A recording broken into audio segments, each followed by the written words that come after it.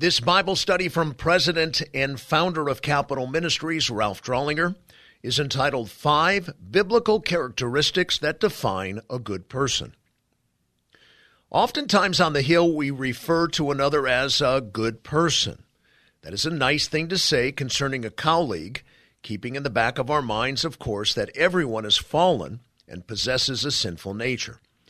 If we are going to use that term, as does Solomon in the book of Proverbs, what specifically does he say should characterize a good person?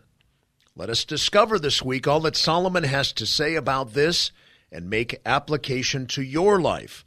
Be thinking as we study of at least one thing God wants to remove from your life and another from his book that he wants you to add to your life. Our introduction. Before we examine Solomon's definition of a good person from the book of Proverbs, the following should be mentioned regarding a biblical desire to become a good person. There is no substitution for the power of God's Word to transform lives. Therein is the engine that drives one toward being a good person. Unfortunately, many today fail to give the written Word its proper place of prominence. Even pastors downplay it because, in their attempt to build a spiritually based group of people, falsely thinking that numbers define success, they avoid in-depth teaching because the Scripture's truth, which sometimes offends, ends up turning people away. But such is to be expected. That was the case with Jesus, the Apostle Paul, and others whose ministries are portrayed in the Scriptures as both authentic and normative. Cross-reference Matthew 10:4, Acts 15, verse 38, Philippians 2:20, and 2 Timothy 4:10 and 16. To put another way, there are numerous ministers and ministries today who are less than theocentric. Likened to soft drinks that are sweetened with phenylalanine and saccharin, many ministries today falsely sweeten their appeal with what I call anthropocentric sin. I'm guilty here of creating a new word. Anthropocentric means man-centered, and of course sin means to miss the mark. Accordingly, anthropocentric sin is the sin of being self-centered versus God-centered. They play to people, making their listeners' desires central, rather than remaining faithful to their prophetic calling to preach the Word. 2 Timothy 4:2-5. As a result of consuming and digesting too much anthropocentric sin, there is a disease, a spiritual malnutrition, a plague in the land. Further, the easiest sign of detection is wisdom atrophy. Anthropocentric sin overdosing can be detected by the existence of wisdom atrophy. Accordingly, the greatest need on the Hill is for good Bible exposition. If not spiritually dead, people are atrophied all around us. The scriptural cure is clear. Faith comes from hearing, and hearing by the word of Christ, Romans 10:17. A common desire of all who are genuinely called of God, a desire that all true believers possess, is a desire to learn the Word of God. Note the following capsulation in this regard. The first church intensely hungered for the apostles' teaching because they were genuinely converted. This is normative Christianity. Regarding the spiritual hunger, pastor and author Kent Hughes noted, quote, "Where the Spirit reigns, a love for God's Word reigns. When the Spirit reigns, God's people continually devote themselves to the study of His Word," end quote. Martin Lloyd-Jones wrote of the believer's desire for the Word of God, quote, "Wanting to listen to the Word is inevitable if men and women are born again and have become Christians. A babe has an instinct for milk. He wants it. He is alive and wants the mother's milk, and rightly so. The point is clear. One simply cannot be a Christian and have no desire for a knowledge of this truth. It is impossible," end quote. There are many in the capital who name Christ, but are lackadaisical when it comes to desiring the pure milk of His Word. Keep in mind that one of the fruits of the people of God is a longing to be fed with the Word of God. The living Word and the written Word are inseparable, intrinsically intertwined. Accordingly, I am so thankful for the many of you whom I've gotten to know who are genuinely converted. You, as in 1 Peter 2:2, long for the pure milk of the Word. Now let us turn our focus to the ingredients of a good person per Solomon in the book of Proverbs. Prior to investigating each of the following proverbs on this subject, it is important to state what Solomon is not saying relative to being a good person. He's not saying that the way one merits salvation is through being good.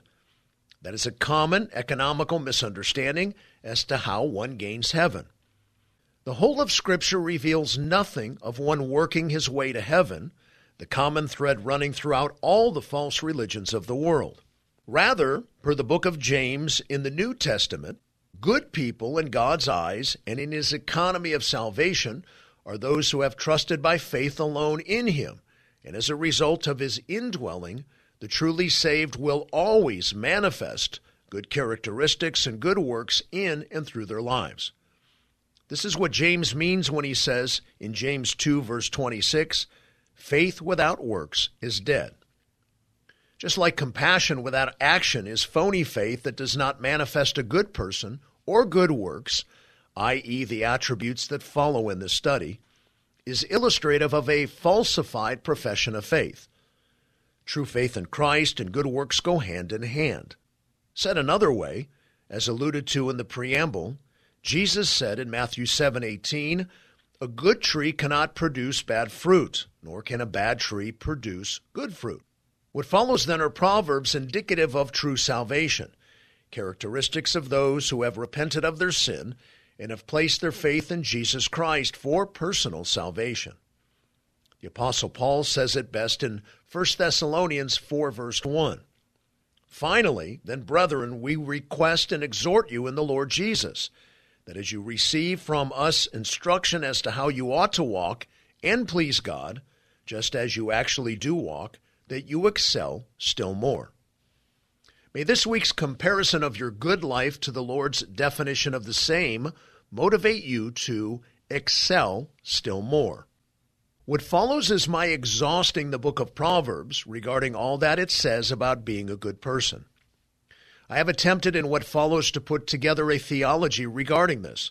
Accordingly, biblically speaking, a good person will be characterized by at least 5 things in no particular order of importance. He relishes in godly ways. The backslider in heart will have his fill of his own ways, but a good man will be satisfied with his. Proverbs 14:14. Backsliding implies a willful step toward sin, most often not in a public way, but hidden. This proverb portrays the reaping and sowing form of the wrath or judgment of God upon such a person. Reaping and sowing is an inviolate moral law of the universe set in place by God, such as sure as the physical law of gravity. Those who habitually and willfully sin will have the fill of their own way. The rod is their own way. In contrast, the good man is filled by sowing over a lifetime in ways pleasing to the Lord. States Galatians 5:16, walk by the Spirit, and you will not carry out the desires of the flesh. The resultant fruit of a Spirit-controlled life is the fruit of the Spirit, as it is termed in the New Testament. They are love, joy, peace, patience, kindness, goodness, faithfulness, gentleness, and self-control. Galatians 5:22 through 23. Each one of these characteristics yields great satisfaction in the heart of a good man. He or she knows and relishes godly ways in part because such yields the dividend of personal satisfaction in life. I want to be a good person because it is so satisfying. It is motivating that God bestows abundant blessings upon his obedient children. He desires to help the poor. One who is gracious to a poor man lends to the Lord, and he will repay him for his good deed, says Proverbs 19, verse 17. Much biblical understanding and discussion of the principles relative to the subject is in order prior to a strict examination of the truths of this particular proverb. Given the many legislative decisions that are made regarding poor people, combined with widespread biblical naivete on the subject is worthy of time spent on it. What follows then are 4 theological principles born from Scripture on how a good man best helps and is gracious to a poor man. It is important first, however, to distinguish between the genuinely bereft, those who are poor and want to change their lot in life, versus bums. A bum is someone whom Scripture describes as slothful or lazy, cross-reference Proverbs 19:15, and does not want to change his lot in life. Suffice to say here, a good man helps a slothful man in ways different than he does a poor man. Paul states in 2 Thessalonians 3:10, "For even when we were with you, we used to give you this order. If anyone is not willing to work, then he is not to eat either." Cross-reference Proverbs 10:4. It is important that one not enable further lazy behavior via helping them like you would someone who, for whatever reason, incapable, not unwilling, to meet their own needs. What follows then relates to quantifiably poor, not slothful individuals. The necessary perspective to help the poor. No amount of personal or governmental programs will ever eradicate those who struggle to attain the basic necessities of life. Accordingly, the complete abolition of the lowest socioeconomic class in society is an unrealistic objective. Deuteronomy 15:11 states, in specific regard to Israel, that the poor will never cease to be in land. And in the present church age of world history, the same is true ostensibly in the United States. Jesus stated in Matthew 26:11 that you always have the poor with you. The reality of never being able to completely eradicate this socioeconomic stratum from society in a fallen world is a promise of Scripture. Programs regarding the poor, therefore, need to be addressed in terms of the best way to maintenance and provide for the ongoing needs of needy people versus eliminating them. Herein is a biblically informed reality, the necessary perspective to help the poor. The necessary attitude to help the poor. It is quite possible for one to give all my possessions to feed the poor without possessing love in the heart. Such is the case in 1 Corinthians 13:3, wherein one gives but does not love. It states, "And if I give all my possessions to feed the poor, and if I surrender my body to be burned but do not have love, it profits me nothing." Many are the legislators, staff, and lobbyists who seek for and legislate huge governmental programs to help meet the needs of the poor, but in so doing have no personal love to help those who are genuinely bereft. In our passage under study, chapter 19, verse 17, Solomon is saying to his son Rehoboam, who would be the next leader of Israel, that there should be no disconnect. Proverbs 19:17 indicates that charity should first be a personal matter of one's heart. This is evidenced by the use of the singular pronouns one, him, and his, in contrast to any Hebrew word alluding to civil government. Solomon is not instructing Rehoboam here or elsewhere to construct an elaborate governmental program to meet the needs of the poor. Instead, Rehoboam is to have a personal involvement with poor people. This is a model for current governmental leaders. Nowhere in the whole of Scripture does the Bible allude to institutional government constructing programs to meet the needs of the poor.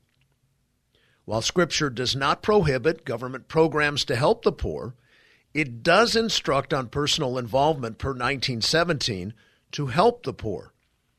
While not a command, it states in principle that God will reward, specifically repay such behavior. And I might add, legislating governmental programs without a heart-driven personal involvement is hypocritical. One must personally, no matter his political affiliation, first open his heart to meet the current and ongoing needs of the poor. The necessary institution to help the poor. The primary institutional responsibility for meeting the needs of the poor today falls to the institution of the family, and then secondly to the institution of the church, not the institution of the state, cross-reference 1 Timothy 5:3-16. As already stated, Solomon gives no allusions to Rehoboam of any monarchical responsibilities to meet poor people's needs. The whole of Scripture indicates that this burden falls to God's called out priestly people, individually and as a whole, both in and out of Old and New Testament alike. More specifically, note Deuteronomy 15:7 and 10 in this regard. Contextually, this is a restatement of the law of God to God's chosen people, Israel. If there is a poor man with you, one of your brothers, in any of your towns in your land which the Lord your God is giving you, you shall not harden your heart, nor close your hand from your poor brother. You shall generously give to him, and your heart shall not be grieved when you give to him, because for this thing the Lord your God will bless you in all your work and in all your undertakings. This passage is quite parallel to our one understudy, an elaboration of the principle of Proverbs 19:17. States one leading commentator on this passage, quote, "The attitude of the Israelites, God's priestly people, toward the poor in their community was to be one of warmth and generosity. The poor were given whatever was necessary to meet their needs. Meeting the needs of the poor was a local responsibility of God's priestly people versus a nationalized program. The same principle is carried forward into the New Testament. Note the book of Acts, chapter 6. In the early formation of the first church, the office of deacon was created in response to meet the needs of the poor.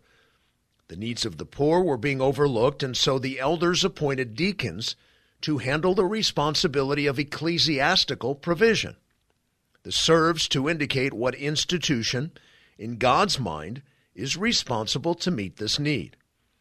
To the same idea, and as previously alluded to in 1 Timothy 5, 3 through 16, if a widow had no personal safety net of immediate family to provide for her needs, then the responsibility for meeting her needs fell directly to the corporate church. Cross-reference chapter 5, verse 16. Lastly, 1 Peter 2, 13 through 14, and Romans 13, 1 through 8, serve to reveal the job description of the institution of the state.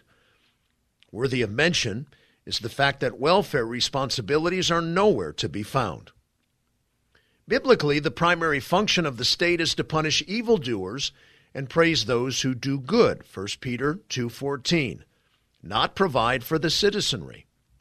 In this regard, the state is sanctioned by God to tax its citizenry in order to perform these specific functions. Cross-reference Romans 13:6 and cross-reference 1 Samuel 8, 9 through 18, which does not include welfare. Pragmatically speaking, it stands to reason that the local church is much better equipped to meet the needs of the poor than is the distant state.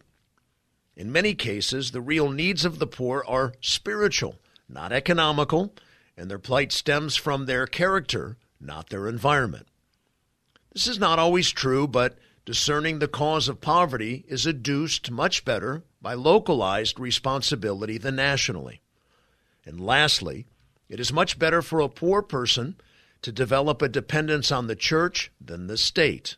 The former is personal, the latter is not. The necessary motivation to help the poor. Lastly, with no claims of having nearly exhausted all that Scripture has to say on this matter, notice that the proverb under study, 19 verse 17, contains a direct and fascinating promise from God that should help to motivate one's personal involvement. If one gives to the poor, God will repay him. My favorite commentator on Proverbs states regarding this passage, though God has a right to all and is beholden to none, he becomes a debtor to his own. The one who has a personal, manifest pity for the poor obtains great favor with God. The compassionate fall within the principle and purview of his blessing. When you help the poor, the Lord considers it as if you were lending to him, and he will repay. One must realize that in essence, helping the poor is really lending to God. Further states Bridges in this regard, quote, selfishness would evade the obligation under the cover of prudence. but what we give is only a loan to be paid again, and that with such security as can never fail. The Lord of heaven condescends to be the surety for the poor. He takes the debt upon himself and gives us the bond of his word and promise of payment. Here is a safe deposit in the very heart of God. The poor man's hand is the treasury of Christ. All my superfluity shall there be hoarded up, where I know it will be safely kept and surely returned to me. End quote. States Stephen Taylor, quote, no man is a better merchant than he that lays out his time upon God and his money upon the poor. End quote. The student of Scripture need be compelled by this truth. It is not enough to pay our taxes, rationalizing that much of it goes through the government to programs to meet the needs of the poor. Scripture redounds with the necessity of personal responsibility. If one claims to be a good person, per God's definition of such, then it means one generously helps poor people with his own personal resources. Rest assured, one will receive an abundant dividend from opening a heavenly bank account wherein the doorman is a poor man. Here it is a biblical characteristic of a good man. He is a godly influence on others. The third characteristic of a good man from Proverbs is the influence he has on others. Proverbs 13:22. A good man leaves an inheritance to his children's children, and the wealth of the sinner is stored up for the righteous. Some good men have no children who survive him. Nonetheless, Scripture does provide many illustrations of this proverb relative to one's posterity. Abraham's children inherited his covenantal blessing. Caleb's children inherited their father's possessions, and David's house blessed the next 17 generations. This proverb means that a good man leaves a good mark, and others greatly profit from his life's product, spiritually, intellectually, socially, emotionally, economically, etc. The sum total of a good man ends up contributing to the needs of many others. For the most part, herein is a measurement of how good of a person you really are. Now note the second half of this contrasting proverb. Just the opposite is true as well. The sum total of the habitual sinner is sure bankruptcy. And if he leaves anything that is good, God sees to it that it goes to those whom God determines deserve it. In his justice, he always, sometimes patiently, exacts full payment from all sin. His very nature requires it lest he be accused of injustice. Much more than the disquieting truth regarding the redistribution of a wicked man's wealth is the fact that the wages of sin is death, Romans 6:23. States Psalm 1, verses 4 through 6, the wicked are like the chaff which the wind drives away. Therefore the wicked will not stand in the judgment, nor sinners in the assembly of the righteous. The way of the wicked will perish. Proverbs 28:8 echoes the same truth of 13:22 and ties into the previous point in the outline. The New King James Version reads, he who increases his wealth by interest and usury gathers it for him who is gracious to the poor. In other words, the efforts of wicked people save perchance their blessing the righteous, eventually and surely amount to nothing for themselves. The fool in his rebellion against his Creator most assuredly will lose whatever he or she had. Job 27:16 through 17 further underscores the biblical primacy of this principle. Though he piles up silver like dust and prepares garments as plentiful as the clay, he may prepare it, but the just will wear it, and the innocent will divide the silver. In fact, the biblical illustrations of the wicked's wealth ending up in the storehouse of the righteous are numerous.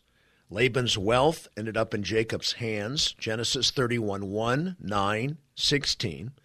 The spoils of Egypt and Canaan's for Israel, Exodus 12:35 and 36. And Haman's wealth went to Esther and Mordecai, Esther 8:1 and 2. As a matter of fact, in the future millennial kingdom, the Jews will eat the riches of the Gentiles, Isaiah 61:6. This then is a broad biblical principle that is regularly occurring perhaps more than what meets the eye. or the analysis of the business section of the newspaper. Ecclesiastes chapter 2 verse 26 is a fitting summary. It reads, "For to a person who is good in his sight, he is given wisdom and knowledge and joy, while to the sinner he is given to the task of gathering and collecting, so that he may give to one who is good in God's sight." What will be the sum total of your life? Will the things you champion in life be used of God in the next generation, or will they disappear? The good man has a lasting influence and product. He chooses godly friends. Proverbs 2:20 states, "So you will walk in the way of good men and keep to the paths of the righteous." This proverb is situated in the broad context of the attributes and fruit one garners from the aggressive, passionate pursuit of God's wisdom. As one attempts to store in his mind heavenly wisdom and cultivate in his thinking pure pleasures, in contrast to the immediate context of this passage, illicit sexual pleasure, he will gravitate toward other good people. To the contrast, people who are dispassionate about Bible studies, church, and fellowship with genuine believers telegraph their own apathy regarding personal spiritual growth. Why? Herein is a causative construction in the Hebrew, "so you will." Spiritually hungry people will be led by the indwelling Holy Spirit to walk in the way of other good men. They will have a propensity to gravitate toward the paths of the righteous. This proverb underscores the truth that like begets like. In one's aspiration for godliness, there exists an unquenchable, natural attraction toward like-minded others. The internal, personal pursuit for godly living things to great friendships with other godly, humble people. What a blessing. Unfortunately, people who lack good friends reveal much about their own heart condition.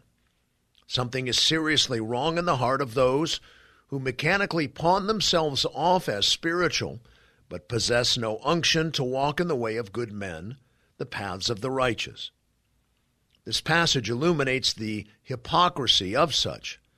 Are you excited to go to Bible studies and fellowship with others or not? That probing question should act like a warning light on your spiritual dashboard. Biblically defined, you're not a very good person if you don't have godly friends. He is the recipient of godly favor. Proverbs 12:2. A good man will obtain favor from the Lord, but he will condemn a man who devises evil.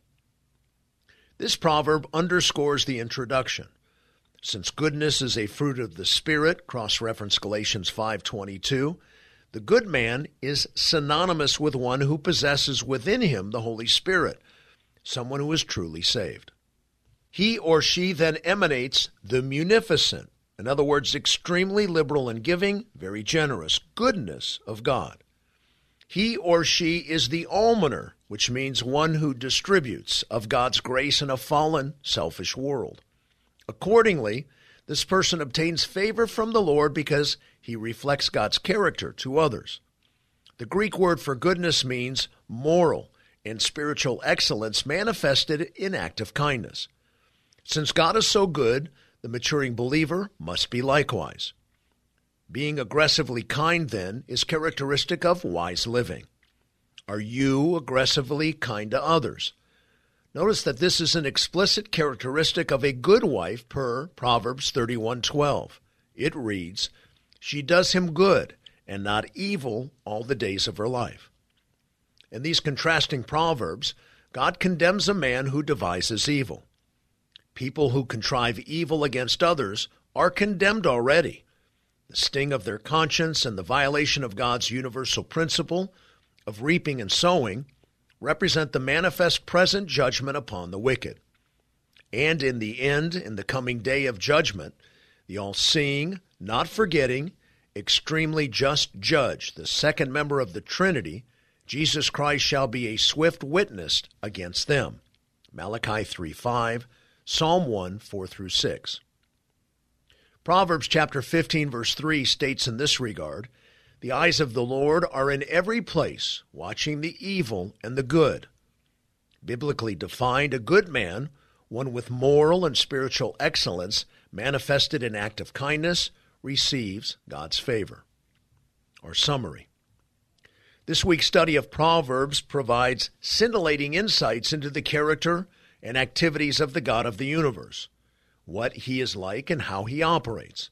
And the wise person, the one who has skill at living life for God's glory, will know and act in accordance with all of these truths. May God bless you as you know him better and study his attributes and character and live in obedience to his precepts. Amen. This concludes our Bible study for this week. May God bless you deeply. Thank you for all you do in our country and on the Hill. This is Frank Sontag.